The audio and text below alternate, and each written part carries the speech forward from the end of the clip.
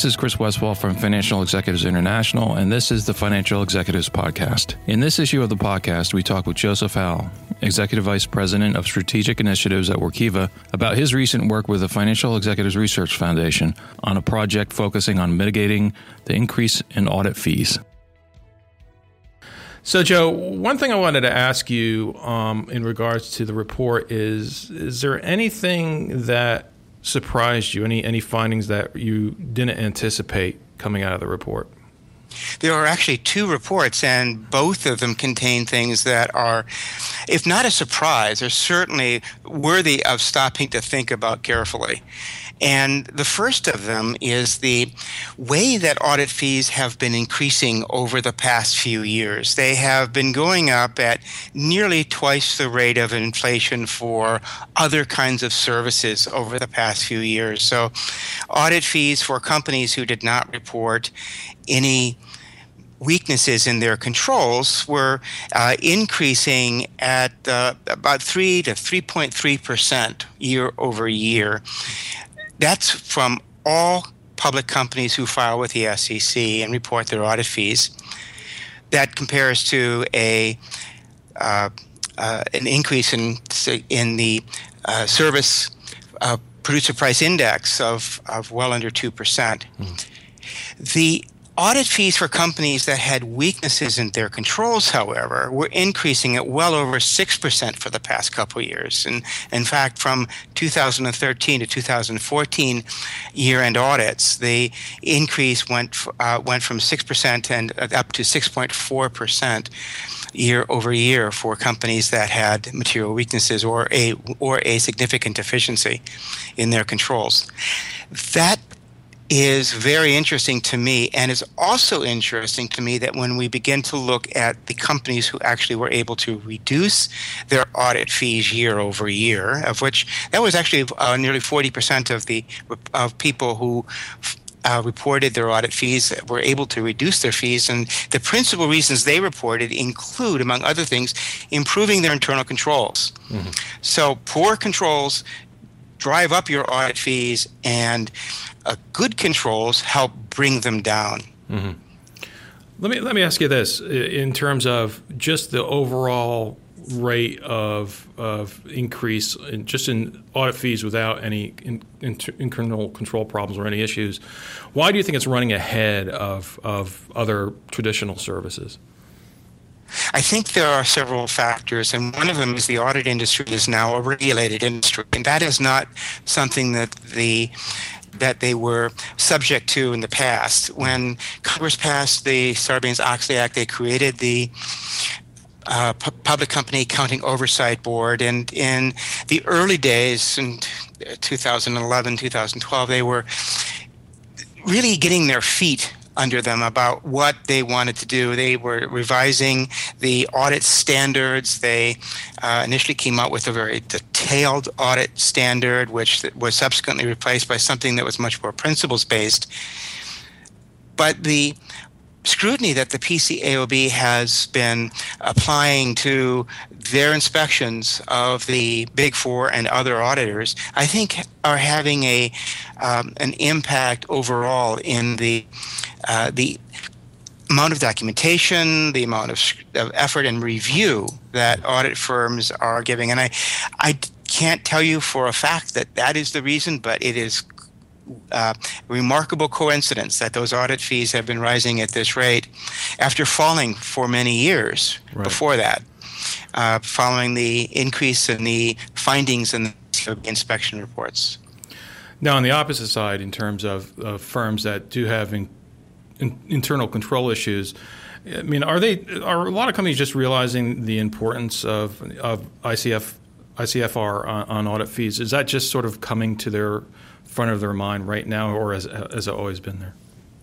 I think that the internal control over financial reporting has been central to what accountants as professionals have had to do for generations, and the Sarbanes-Oxley Act didn't change very much. Much of in fact, the Sarbanes-Oxley Act is built on the Foreign Corrupt Practices Act about maintaining adequate books and records to demonstrate that you have establish and maintain controls.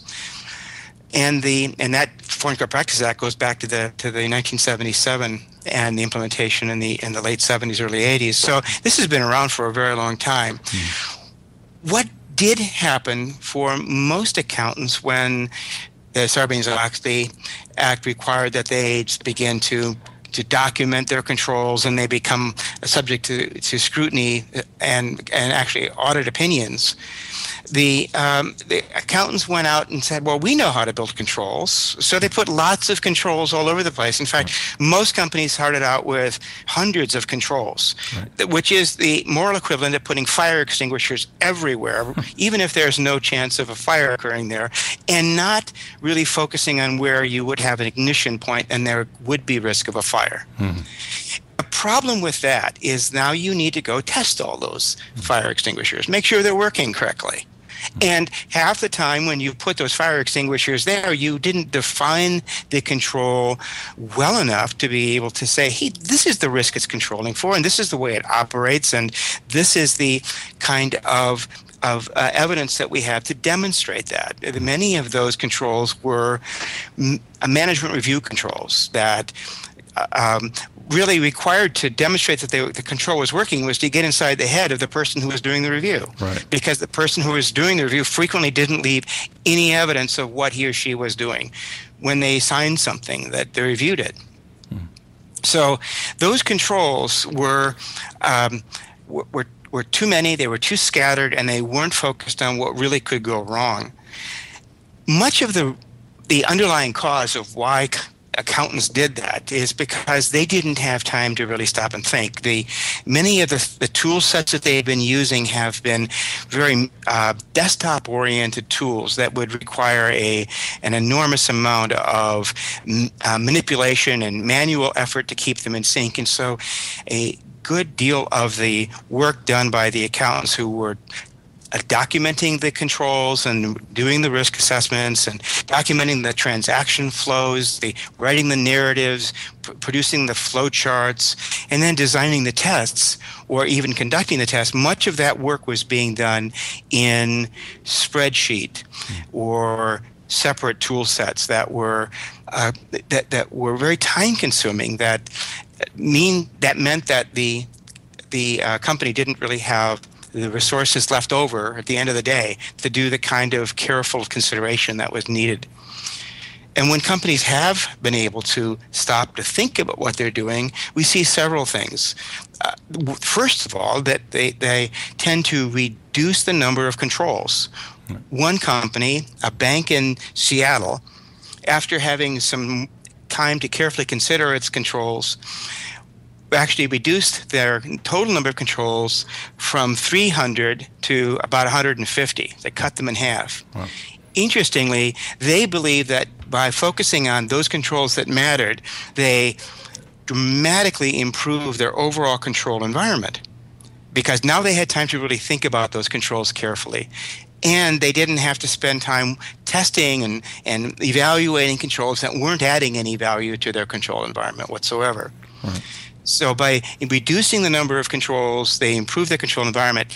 They also managed to reduce their audit fees, despite the fact that their bank doubled in size in that same period of time.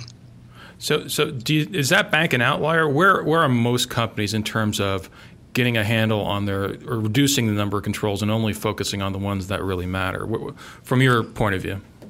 Well, what we are seeing increasingly is that companies are able to step back and reassess the control environment, but it's still in the early days. As I said, accountants believe that, oh yes, we know what controls are, we're going to have lots of them. Right. And that's the gut reaction of a lot of people who've come up in public accounting. That certainly was my gut reaction in the early days, but only when I began to actually take a look at what that meant to the audit effort and my administrative effort in documenting and evaluating and reconsidering and rolling forward and gathering evidence. Wow, that's every control is a huge overhead, and it really better be a good control that really reflects the kinds of risks that the company must control in order to make sure that its financial statements represent what's really going on.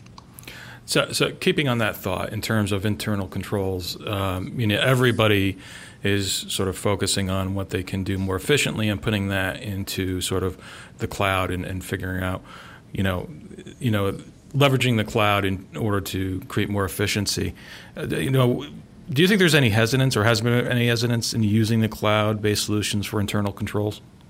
Oh, there is hesitancy, and it's the same hesitancy that my grandfather experienced following the collapse of the banks in the Depression. Mm-hmm. When my grandfather passed away, we had to pretty much tear his house apart because there was money stashed everywhere. He was concerned that mingling his money with everybody else's money in the bank would lead to greater exposure, when in fact the bank was the best place to put his money. Mm-hmm. And the chief information officer of the U.S. government reported in the Wall Street Journal in October of 2015 that the federal government now believes that the cloud providers are able to do a much better job in general than anybody trying to run their controls in their own on-premise systems. And there are a couple of reasons for that. One reason is that when you have all your data in one place, you now have told everybody where it is, come get it. Right. The other big reason is that the majority of the controls around our own on-premise systems, which goes also to the testing of those systems for audit purposes, is you build a huge moat around your space and a huge impenetrable wall. But what we all know is that moats can be passed, and there is no such thing as an impenetrable wall. You can ask the federal government or Target or anyone about the frequency with which people seem to get through your defenses. The cloud providers have an advantage over any on-premise system, and the big advantage they have is enormous computing capacity that can be used to encrypt everything that's inside the wall. So in our case, for a Wdesk, we shard everything. That means we take whatever data you're working on and we break it apart into randomly generated binary large objects that are individually encrypted and then copied over and stored in multiple locations. So the information, if someone tried to get in, would first of all not be in a coherent or single place. It would be broken up. So you would have to first of all find a key to put it back together. And once you put it back together, then you have to find another key to decrypt it. That takes a lot of computing power, and that's really expensive. And Amazon and Google, Microsoft, IBM, those computer providers have the ability to do that for hundreds or thousands of customers at a time, and at the same cost to do that for you. Right. So it makes a very different. But to your question, people are increasingly becoming more comfortable with the cloud because it provides some really compelling benefits. Among them is access from anywhere, massive redundancy so that business interruption is not a concern, the ability to provide protection even through permissioning at a very granular level. So this page in this document is hidden to everyone who doesn't have permission to see it. And that is the kind of thing that is really hard and expensive to do in an on-premise system. On-premise systems also require a lot of separate management and maintenance by an IT organization, running your own servers, having those licenses. All of that disappears in the cloud, where the cloud provider is going to do all those things for you. And the result is that there are an enormous number of benefits, including improved security. But like my grandfather, it's going to take, I think, some time for people to become comfortable that mingling their data with other people's is actually safer than trying to put it all in your own, behind your stove.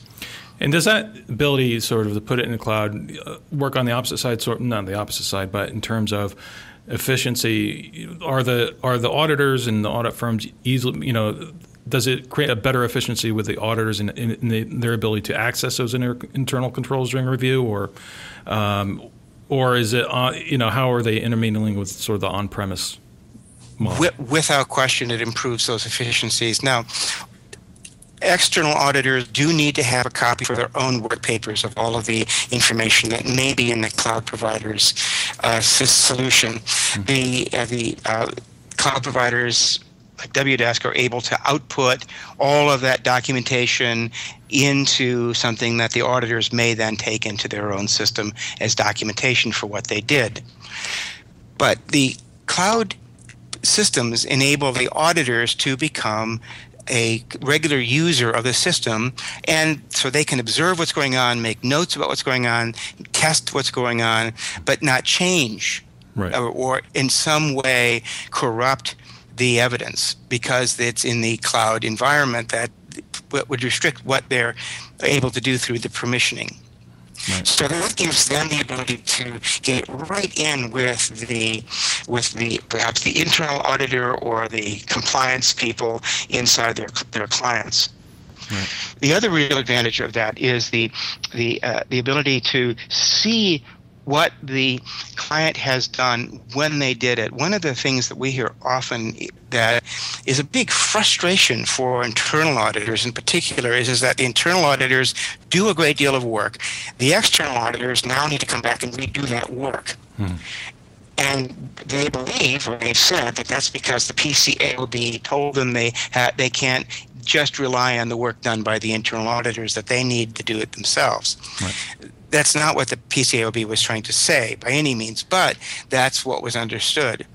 The advantage of the cloud-based systems is that anytime someone does something, it's tracked. So if the question is, how do I know that this evidence in the work papers that the internal auditor prepared really came from the client or the control owner? Because there's no way in a physical world to see who gave that piece of paper, then you have to go back and ask for that piece of paper yourself. Right. But in the cloud environment, you can see who provided it, because here the control owner is the only person who could have done that, and they did it, and here are their notes that were directly applied to that evidence, and here is the evidence that the internal auditor considered it, and here is the evidence that the internal auditor was able to use that to conclude on the control. Those things are all in one system, are easy to get your hands on to see who did it. In short, there's no way to avoid leaving footprints in the sand about what you did, which is the other side of the control. Right. Now, just moving beyond internal controls, one of the things that was pointed out in the reports was sort of the centralizing of the audit function was contributed to sort of decrease in fees, or at least slowing the growth in fees. What size does it make sense for a company to centralize its audit function?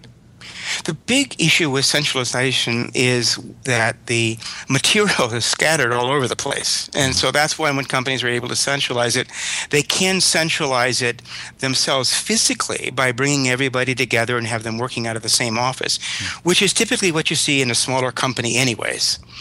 And when companies become global is when they begin to distribute out their audit function. The interesting thing about that centralization is it doesn't need to be physical centralization. You can centralize through the communication tools that you use, including cloud-based audit environments. The issue that is really hard to overcome when you're dealing with desktop tools and you're creating Excel, or you have PDFs that you're working with and Word documents, flowcharts that were done in Visio, narratives that were written in Word, evidence that was collected and perhaps sitting in a PDF file, is that all those things are being perhaps checked in, checked out of a SharePoint or other server. But there's no way to know that the information in one document is consistent with information in another document. And that inconsistency by itself undermines the control environment. It makes it hard for an auditor or anyone to believe that you have control when you don't have the same information about this, but it's supposed to be the same in all these locations, the flowcharts, the narratives. So centralization does not need to be, and I didn't read that necessarily as a physical centralization as much as a technological centralization, to be able to get everything into one seamless source of information about the risk, the controls to mitigate the risk, how those work, the narratives, the descriptions, the evidence that supports that the control is actually working, and then the ultimate audit conclusion that it was working. Another piece that was talked about was one of the things that can help control costs on the audit is hiring people who with experience, some people with public company accounting audit experience, bringing them in so they have the expertise to sort of streamline things. But wouldn't that be sort of cost prohibitive? I mean, isn't there sort of a battle for talent out there, and wouldn't sort of bringing those people in sort of wash out any benefit you would get from the audit fee side? It can, and there is a solution to that still meets all of the needs, and that is outsourcing much of that audit work or that special knowledge. And that's something that I did when I was chief financial officer of some companies that were just at that awkward stage. They were too small. We were too small to have full-time people that were devoted strictly to audit, and to be able to keep those people trained and engaged and get them moving throughout the organization, particularly parts of the organization that were very far away on other continents, and but too big not to have that kind of professional talent. So I outsourced at the time to Arthur Anderson's internal audit group, which is now Protiviti, and Grant Thornton, Moss Adams, BDO. There are many firms that provide that high level of service that enables you to have the best quality people who are well trained and have that focus on you as a client, and then go away when you don't need them. It's really hard if you were to hire those individuals, bring them in, and you can't really use them to prepare the material, which would be the obvious thing when they're not doing an audit. Help prepare some of that material. That means they're no longer independent. So I think the outsource model is a great way to get really high quality individuals who are organized, trained, and managed effectively to do the kind of work. Now, how do you control quality on that? I mean, especially if you outsource it. What's sort of the vetting process? I know in the audit business there was a big push for offshoring some of the talent, but how do you maintain or keep oversight of the quality of the people who you're going to on an outsourced basis? We have an opportunity to talk to lots of different firms. We work closely and partner with Moss Adams, Protiviti, Grant Thornton, and others in their work. So we get a chance to actually collaborate with those firms and get a chance to see the high quality that they can produce. And Workiva also has a firm that we have outsourced to do some of our work, and we have SOC 1s and now SOC 2 for our own applications. So we work closely with auditors who do those kinds of evaluations. Those people are always on premise, so that you get a chance to meet them, see them, and just like your external auditors come to your offices, so do these outsourced internal auditors. It's not somebody who is doing that work for you in another country or another continent. You also then get a chance to get to know those people, and they work closely with the senior audit. The people who are responsible for the controls and audit inside their clients, and with the board of directors. And if the audit committee meets, they would also then meet with the audit committee, and the audit committee would have a direct line to review and supervise their work. Great. I have one last question for you, and that this sort of forward-looking thing. Based on the reports that have been done already, and just from your own experience out in the market, is there anything in the market right now that makes you believe that controlling audit fields will become harder or easier in the future? Is it going to get better, or is it going to get worse? It's going to get better for three reasons. The first reason is that the whole profession is becoming better at it. It's been a very difficult, challenging learning period. It's been embarrassing for the auditors, I'm sure, when the PCAOB writes these challenging inspection reports, and it looks as if many of their audits are failing. the industry has learned a lot, and I think they're getting better all the time. The second thing that's going on is that I think that companies themselves are beginning to take these matters more seriously and looking for ways to improve their controls. And finally, tool sets that are becoming available that enable companies to, as we just discussed, to centralize their audit functions without having to move people around physically, to reduce the manual effort that it takes to get their job done, so that gives them the time to think about the numbers of controls that they have and which controls are actually adding value and which are not. And it also then helps reduce the redundancy in a lot of the work that the company might do through its own internal audit group that no longer would need to be redone by the external auditors, because the external auditors can have better evidence to support what was done by the internal auditors. So I think all the way around, we should begin to see a improvement. But as we're seeing in the aggregate filing data from the Edgar database about what companies audit paying for their audit fees, that improvement seems to be shared only by people who actually do have good control systems, because those who do not are clearly still experiencing an increasing rate of audit fee increase. So I would say it's not only going up, it's going up at an increasing rate. Great. Those are my questions. I really appreciate you taking the time. Great. So thank you very much, Chris. It's my pleasure. I enjoyed it. Thanks.